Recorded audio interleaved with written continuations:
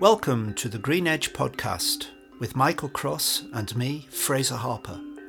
This is our weekly roundup for the week ending 5th of August 2022. Well, Michael, in the post that's gone out this week, the 4th of August, you reported on a session that was convened and hosted recently by the Liverpool City Region All-Party Parliamentary Group. And they were talking about some of their major green energy projects in the Liverpool City region, offering big local employment opportunities. That included the HyNet project and the Mersey Tidal Power project. And they were really asking, how can Liverpool position itself as a priority for intervention and investment in net zero? And there were some very specific points came out of that, but I think there were also some general points, weren't there, which would apply to all regions. Yes, you're right. There were a number of specific points that were to Liverpool, but the more general points, I think there are 4 or 5 of those. One is the ability to share rapidly the learning that's occurring on the ground so people don't make the same mistakes and therefore move from pilots and experiments into active projects and programs that are going to be delivered over a period of time. There was a general point around the period over which you write off investment or view investment. Currently, it's quite a short period in the Treasury thinking.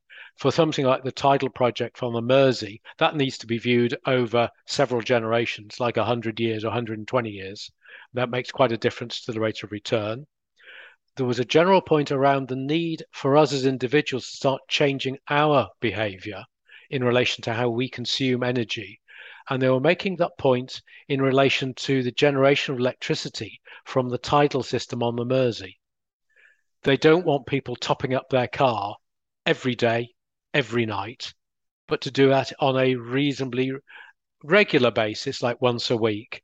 And also it be in the position to actually feed electricity captured in their batteries, in their cars, back into the grid.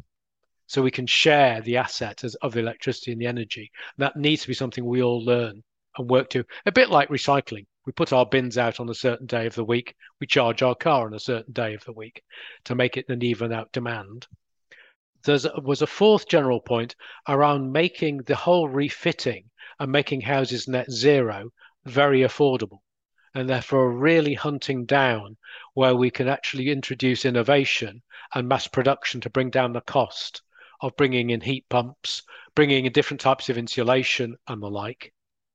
And the 5th more general point was the empowerment of residents to capture data themselves. And so they can actually see the energy loss or energy gains are part of their own property.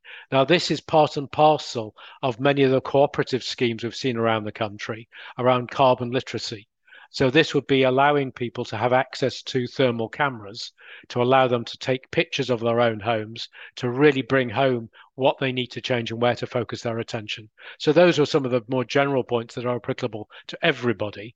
But I think we'll find if we go into the city regions of Manchester or Leeds, Sheffield, exactly the same issues are coming through, except the balance and priorities might change a bit as to what we saw in the Liverpool piece.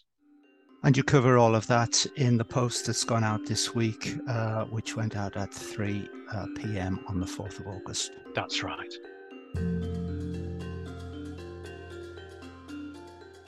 And Michael, we had an interesting Zoom conversation this week with Philip Tutt-Leppert, who runs a company called 360 Integrated, which is a sustainability PR company based in Winchester. Some interesting points came out of that conversation, didn't they? You're right. There was particularly a point around the role of universities in the greening of the UK economy. And we've come across this previously in a number of the posts we've done, around Portsmouth and the port becoming a green port and the key role of Portsmouth University in that. But if you go around the whole country, every university has got a major training and development role at master's and undergraduate level. Most universities have got research programs which are assisting in pilot and experimental work and new R&D work with local companies. And they're all creating new technologies and new skills on the green economy. And the general point being, there doesn't seem to be full recognition of that role at government level as to what the role of universities is, and some form of reporting on that and the critical nature of universities in this process. And we'll be posting more on that over the next couple of months.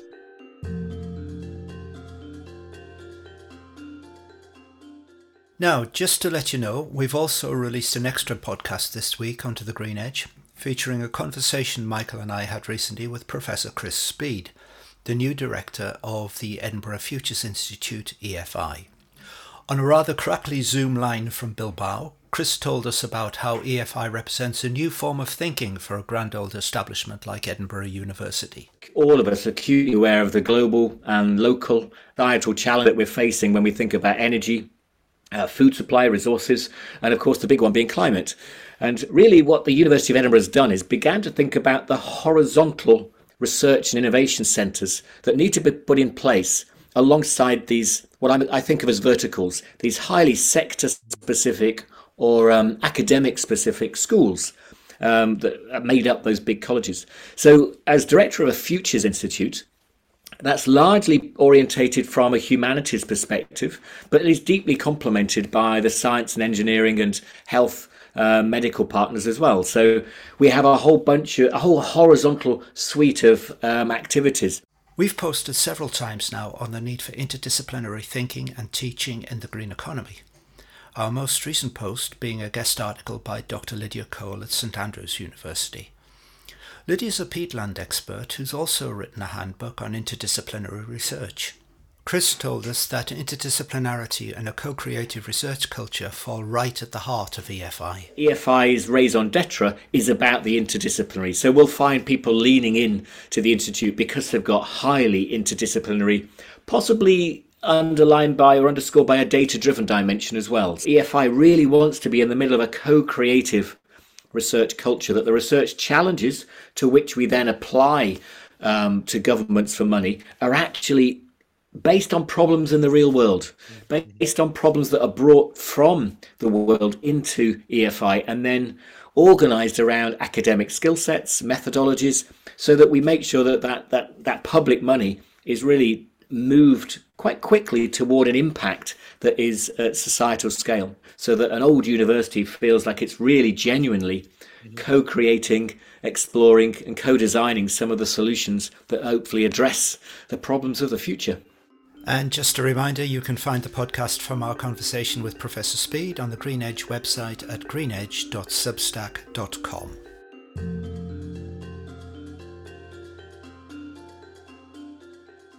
And Michael, to finish this podcast, you're doing a regular trawl through Green Reports. What have you seen this week? One in particular I'll pick out. It was a piece of work sponsored by the now defunct Skills and Productivity Board, undertaken by RAND Europe. And they were looking at 4 groups of occupations and how their skills might change over the next 5 to 10 years. That's of general interest. But what I thought was particularly of interest is the differentiation between green skills and sustainability skills. Now, green skills, when you read through their document, almost totally relate to skilled trades, people who touch a piece of technology and put it into place, like a heat pump.